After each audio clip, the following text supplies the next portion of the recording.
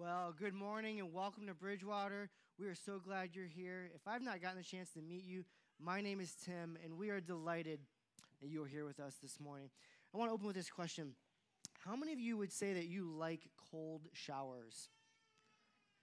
Okay, a couple people, maybe in the summer. All right, God, that's fair.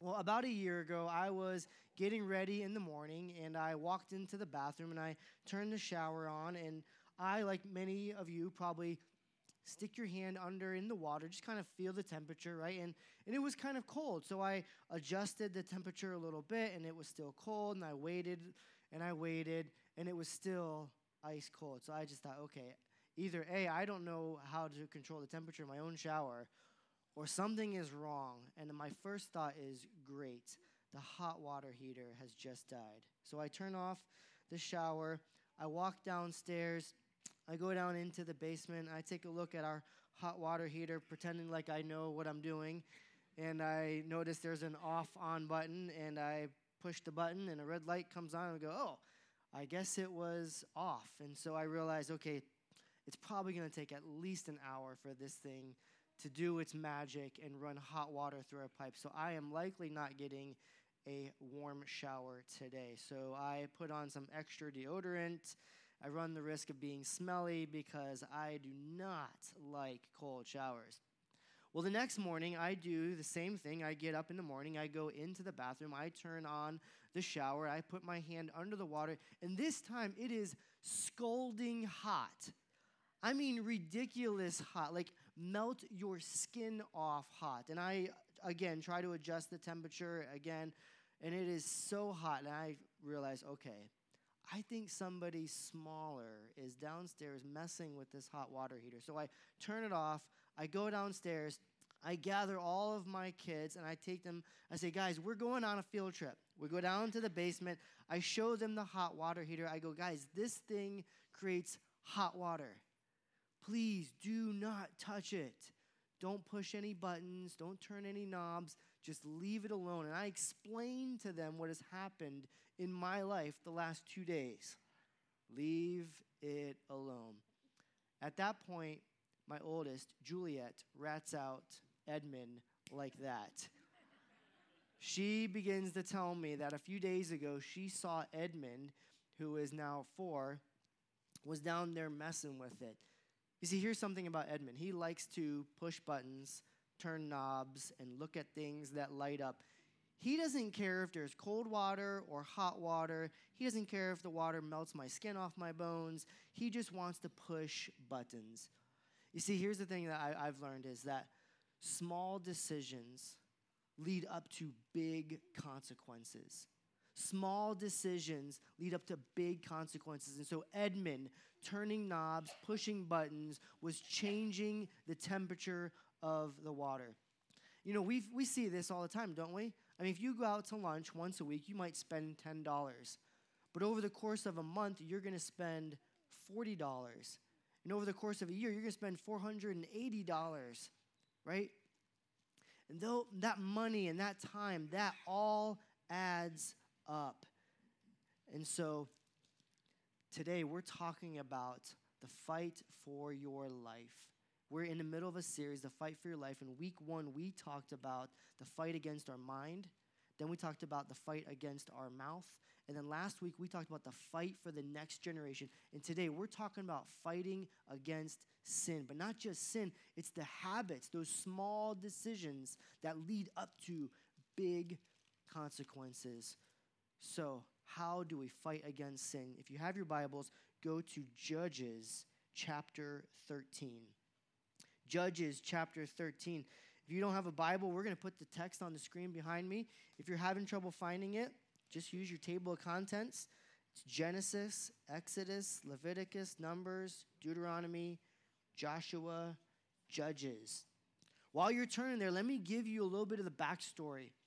You see, the last verse in the book of Judges summarizes everything that's been taking place. And it says, in those days, there was no king in Israel. Everyone did what was right in his own eyes. So the book of Judges was written during the time where there was no king. Everybody was doing what they wanted to. They were doing what they saw was right in their own eyes. You see, the 12 tribes of Israel, they were spread out and they were dispersed, and they were supposed to live life without a king because God was supposed to be their king. And they began to do things their own way. They didn't like being told what to do. They did what was right in their own eyes. So Israel continued to do evil. They continued to chase after other gods. And throughout the book of Judges, there's a cycle that I want to show you, all right? So first, it begins with Israel forgetting about who God is and forgetting that God has delivered them. Starts with forgetting, and after they forget, they do evil, they do sinful things, they chase after other gods, and they experience disaster. They disobey, they experience disaster, and God delivers them into the hand of their enemy, and things get really, really hard. And after they experience those consequences, they finally just cry out. They ask, God, please help us. And after they cry out, God sends a deliverer. He sends a rescuer, someone like a judge, to come and deliver them out of the hand of their enemy. And then they forget again. And all throughout the book of Judges, they continue to go through this cycle over and over and over again. And that's the backstory of what's happening in Judges chapter 13. All right, Judges 13, let's start reading in verse 1. Again, the Israelites did evil in the eyes of the Lord. So the Lord delivered them into the hands of the Philistines for 40 years. A certain man of Zorah named Manoah from the clan of the Danites had a wife who was childless, unable to give birth. The angel of the Lord appeared to her and said, "You are barren and childless, but you are going to become pregnant and give birth to a son. Now see to it that you drink no wine or other fermented drink, that you do not eat anything unclean. You will become pregnant and have a son whose head is never to be touched by a razor, because this boy is to be a Nazirite, dedicated to God from the womb. He will take the lead in delivering Israel from the hands of the Philistines." So God comes to this couple, maybe older in age, trying to have kids for years, maybe even decades, with no success at all. And he comes to them, he says, "You're going to have a baby. And this baby is going to be used as an instrument, as a conduit to deliver Israel from the hand of their enemy." Because they've been enslaved. They've been caught up in this cycle over and over and over again. And then notice, they're the ones who say they keep doing evil right in front of his eyes. But we're going to dedicate this boy to God. And there's 3 parts of this Nazirite vow. No wine, no razor, no touching dead bodies. Literally nothing from the vine. No beer, no wine, not even Welch's grape juice, nothing. You can't eat of anything that is unclean, no dead bodies, and don't cut your hair. This boy is to be solely dedicated to the work of God. And that's the vow that was put on Samson. Now, God is going to do something really amazing, miraculous through this boy. So God is setting the stage to bring about a rescuer for Israel. So jump down to verse 24. The woman gave birth to a boy and named him Samson. He grew, and the Lord blessed him, and the Spirit of the Lord began to stir him while he was in Mahaneh-dan between Zorah and Eshtaol. So the Lord actually blesses him, and he says, I'm going to begin stirring something inside this boy. All throughout the book of Judges, every time Samson does something incredible, it's because the Spirit of God rushes upon him, and he does the work in Samson's life. Samson is just a regular guy that God is using as an instrument, as a conduit, as a vessel. Now, fast forward a bit. Samson is much older now. He's starting to look for a wife. He wants to get married. Judges chapter 14, verse 1. Samson went down to Timnah and saw there a young Philistine woman. Now remember, Israel was always doing what was right in their own eyes. And here Samson sees this good-looking girl, and he sees her, and he's like, yeah, she is the one. He saw her there, young Philistine woman, verse 2. When he returned, he said to his father and mother, I have seen a Philistine woman in Timnah. Now get her for me as my wife. Mom, Dad, she's the one. I want her. You've got to arrange this marriage, make it happen. She is the girl. Now, there's nothing wrong with this girl, but God did not want them to spend time with the Philistines because he knew if they intermarried, they would likely begin to pursue and worship other gods or other idols. God wanted Israel to be solely devoted to him. And so, was it wrong? Yeah, it was wrong. It certainly wasn't wise. But Samson said, I see her and I want her. I don't really care about being dedicated to God. Verse 3, his father and mother replied, isn't there a more acceptable woman among your relatives, among all our people? Must you go to the uncircumcised Philistines to get a wife? But Samson said to his father, get her for me. She's the right one for me. Literally, she is right in my eyes. So Israel and Samson have a lot of parallels. They continue, both of them, to do and seek after what is right in their own eyes. He says, this feels good to me. This is what I want. This is what I've been desiring. This is what I'm chasing after. And Samson has a controlling lust problem. He is all consumed, all dominated by his desires. He sees something, he wants it, he needs instant gratification, so he chases after that. But I want you to notice where Timnah is. Let me show you a map. So, there's Jerusalem, there's Zorah, there's Timnah. It says that he went down. Let me read you a couple of verses. These aren't going to be on the screen, but just listen to these. Verse 1, Samson went down to Timnah.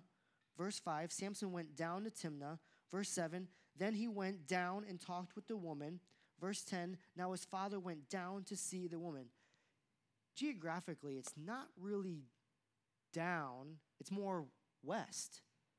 And the author of Judges is not necessarily talking about geography here. He's saying he went down, he went down, he went down. That Samson's trajectory, he is going down. Spiritually and morally, when we see that repetition over throughout this chapter, the author of Judges is saying Samson is making one bad decision after another, after another, after another, and he is going down. And so, small choices, they can lead to huge consequences. And I think that he really is a stand-in for Israel. There's so many parallels. Think about Israel came from Jacob. And Jacob's parents, Abraham and Sarah, were older in age. They couldn't have kids. It was a miraculous birth, a barren woman who was able to get pregnant. The same thing is true with Samson. And they both have a moral code put over them. Israel has the law they're supposed to live under. And Samson has the Nazirite code. And they both do what is right in their own eyes.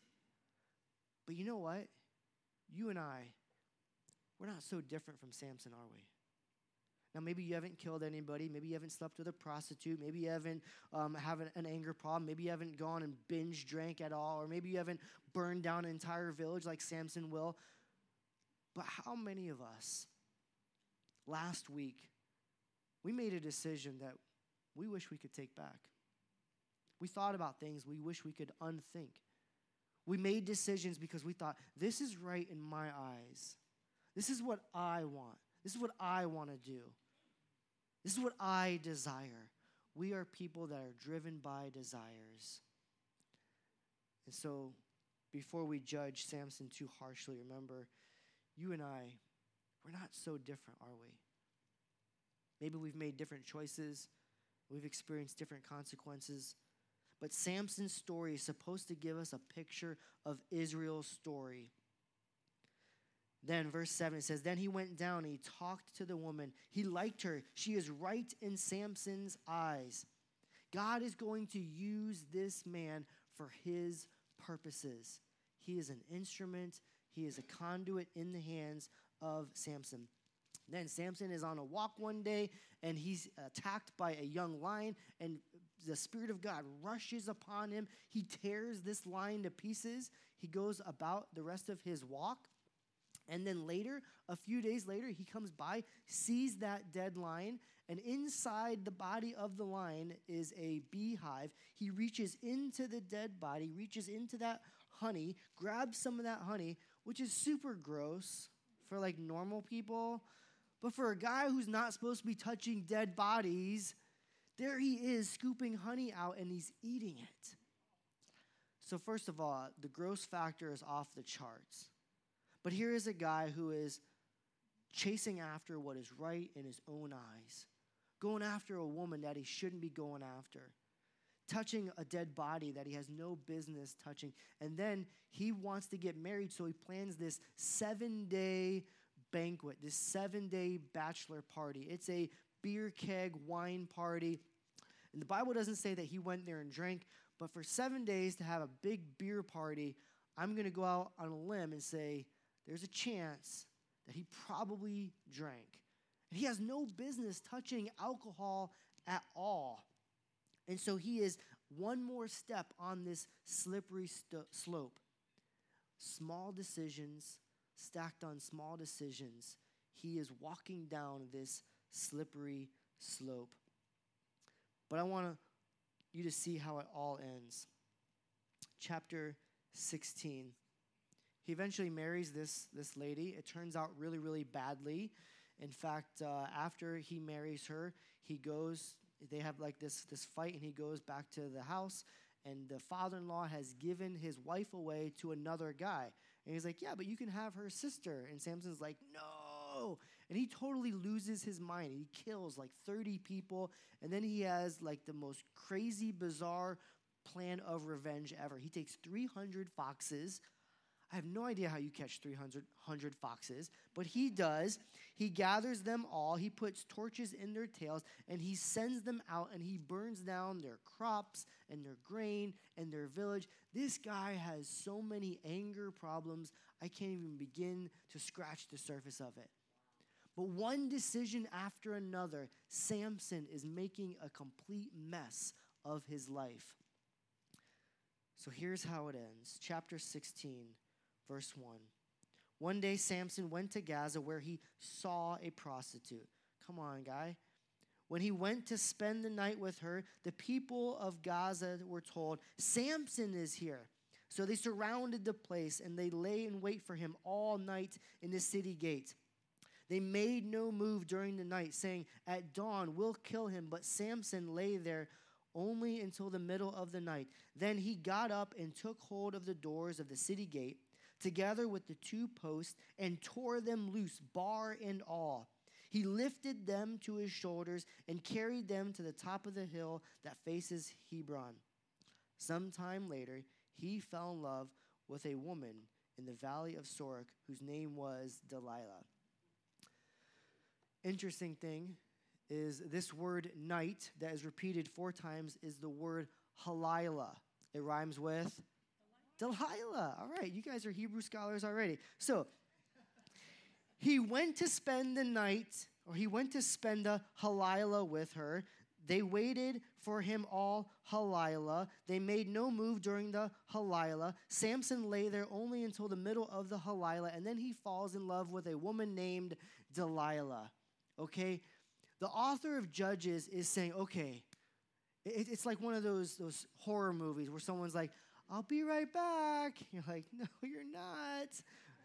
And the music just gets really dark, like dun, dun, dun. Like he marries and falls in love with this lady named Delilah. It's like, okay, man, everything you've done has been leading up to this.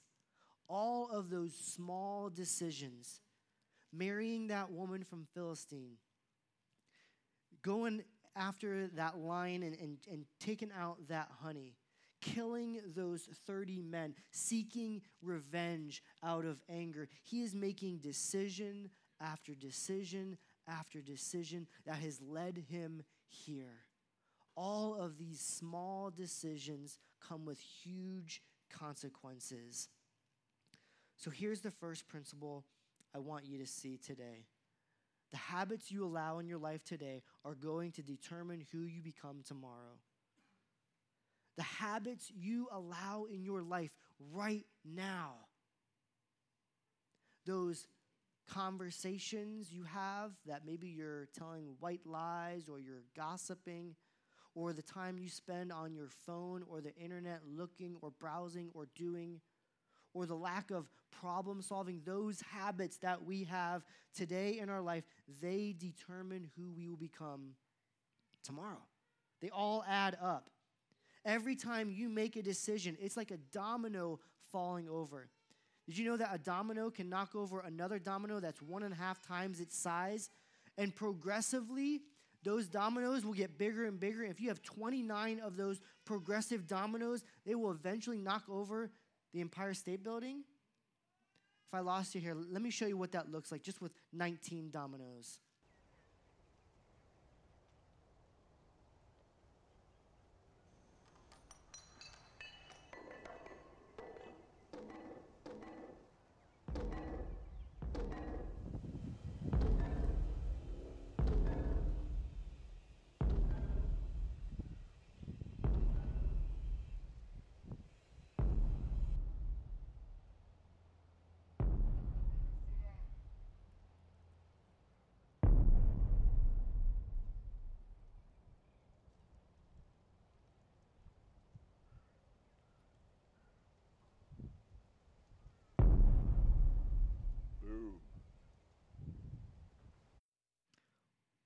Every single choice we make leads to another one. They're like dominoes. They just fall into each other.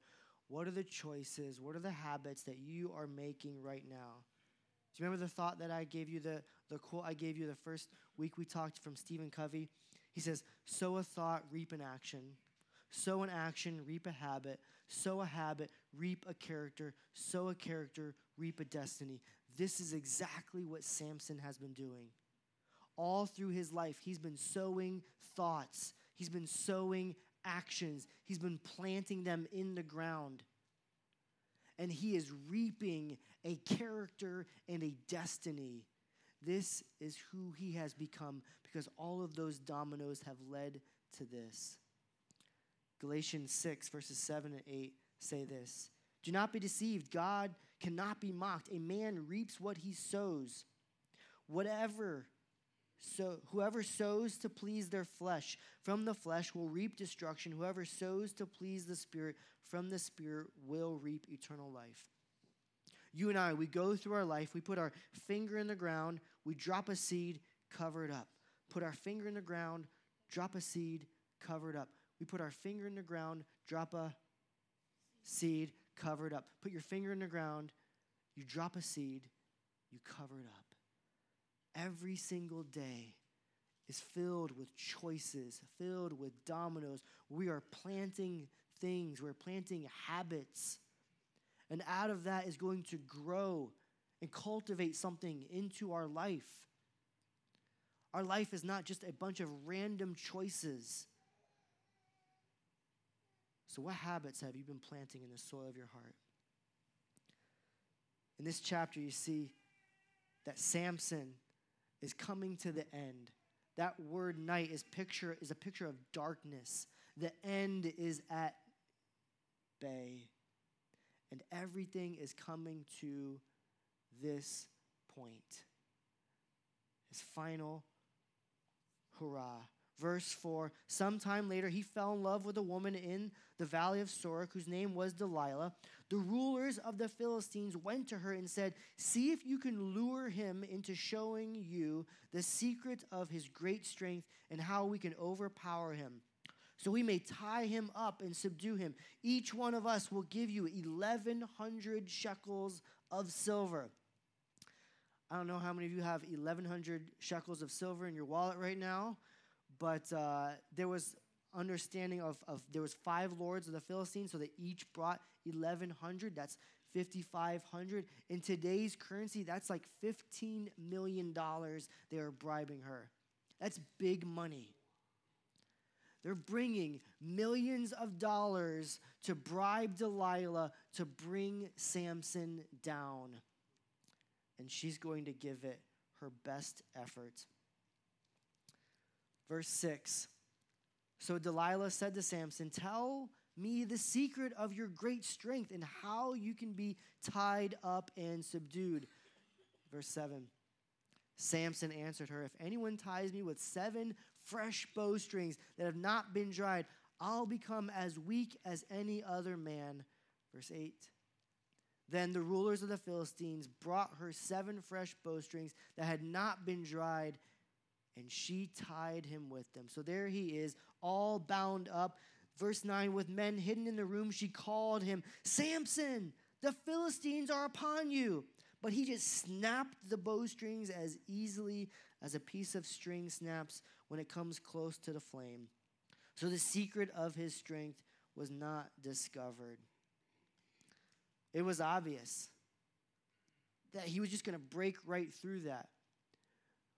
But she was trying to figure out, how is this guy so strong? That part was not obvious. So it wasn't like this guy was a bodybuilder. It wasn't like he looked like Arnold Schwarzenegger or Tim Sullivan. Like, he was a regular guy, right?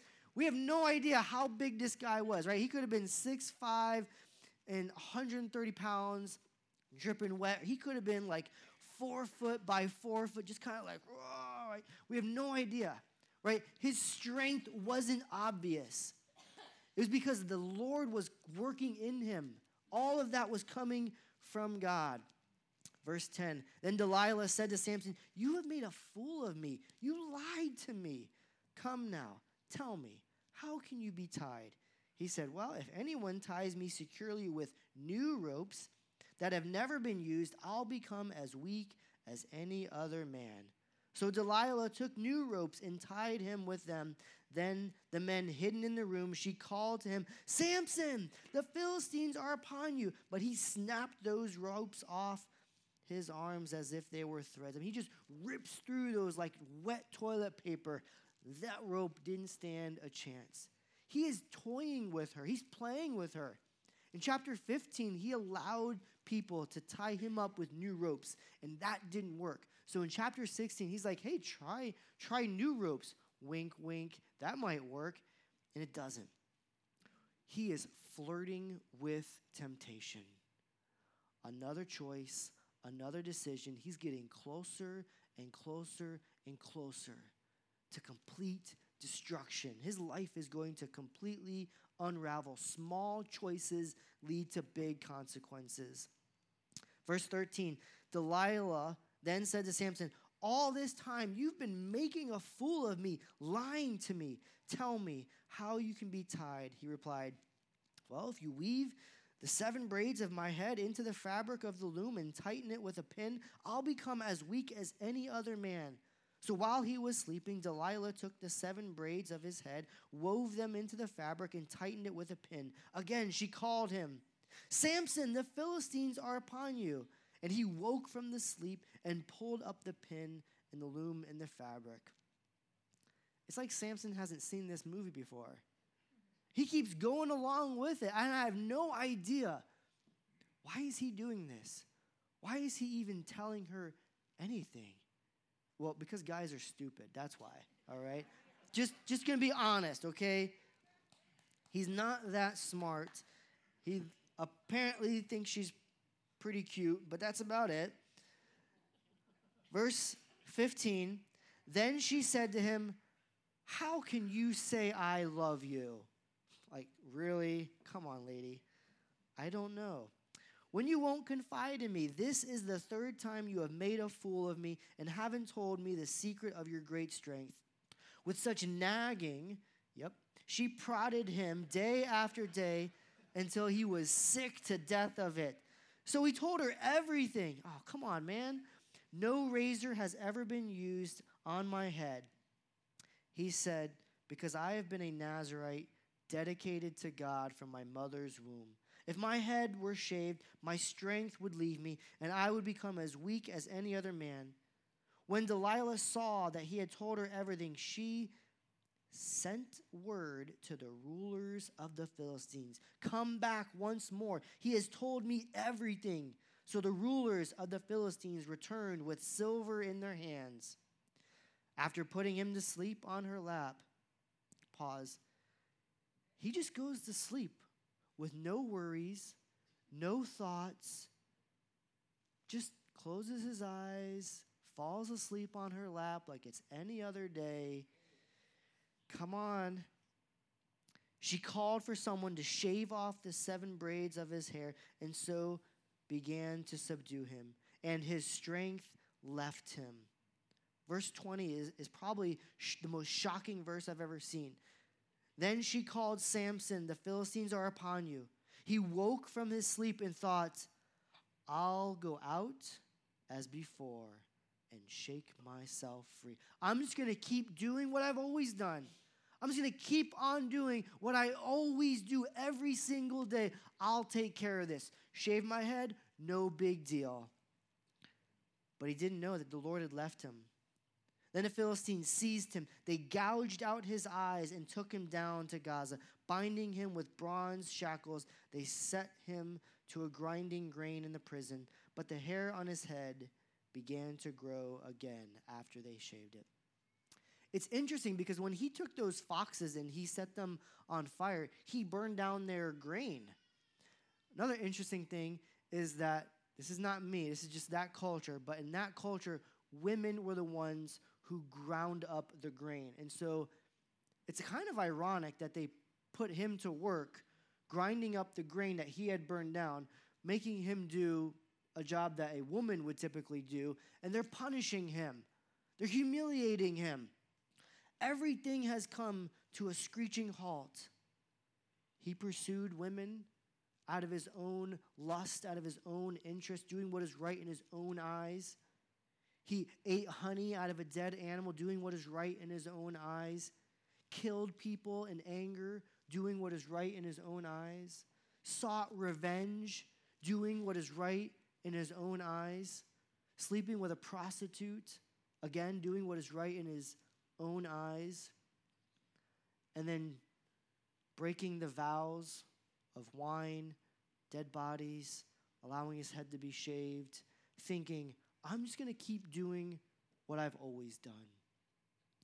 I'm just going to keep on going. I'm just going to assume that I have the power. But every time, like Samson, here's the truth. Sin promises freedom.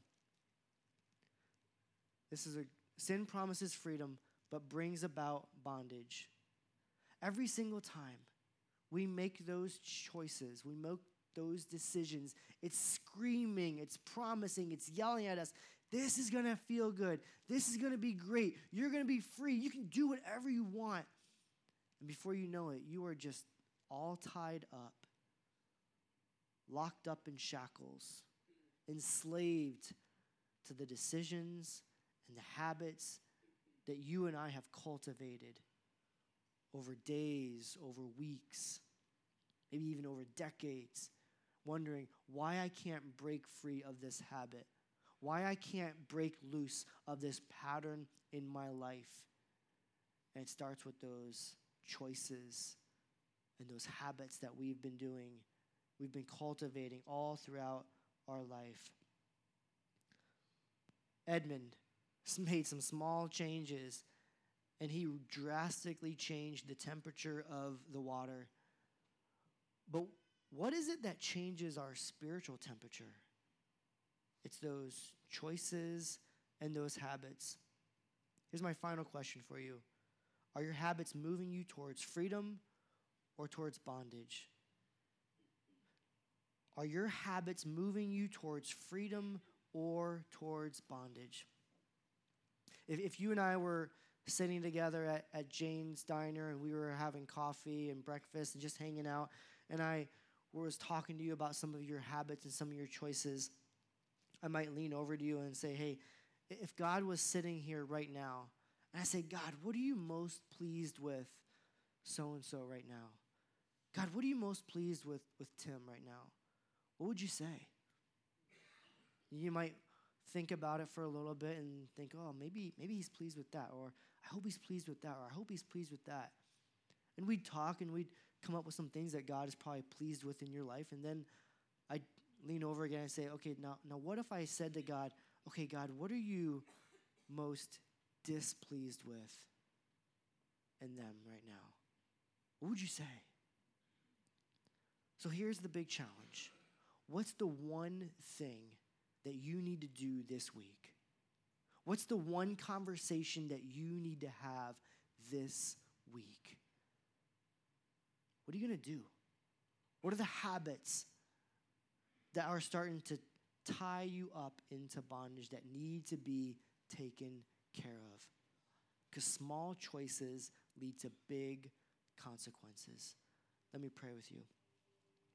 Father, we are amazed by your grace.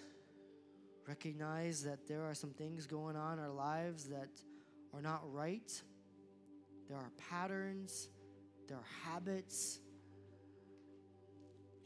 There are temptations that continue to come into our lives. And Father, they've been wreaking some really bad consequences.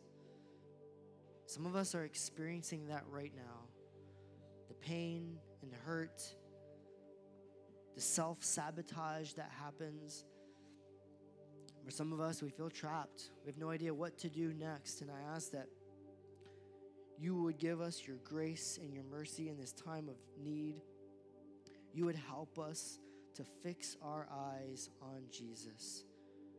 Pray all this in Christ's name. Amen.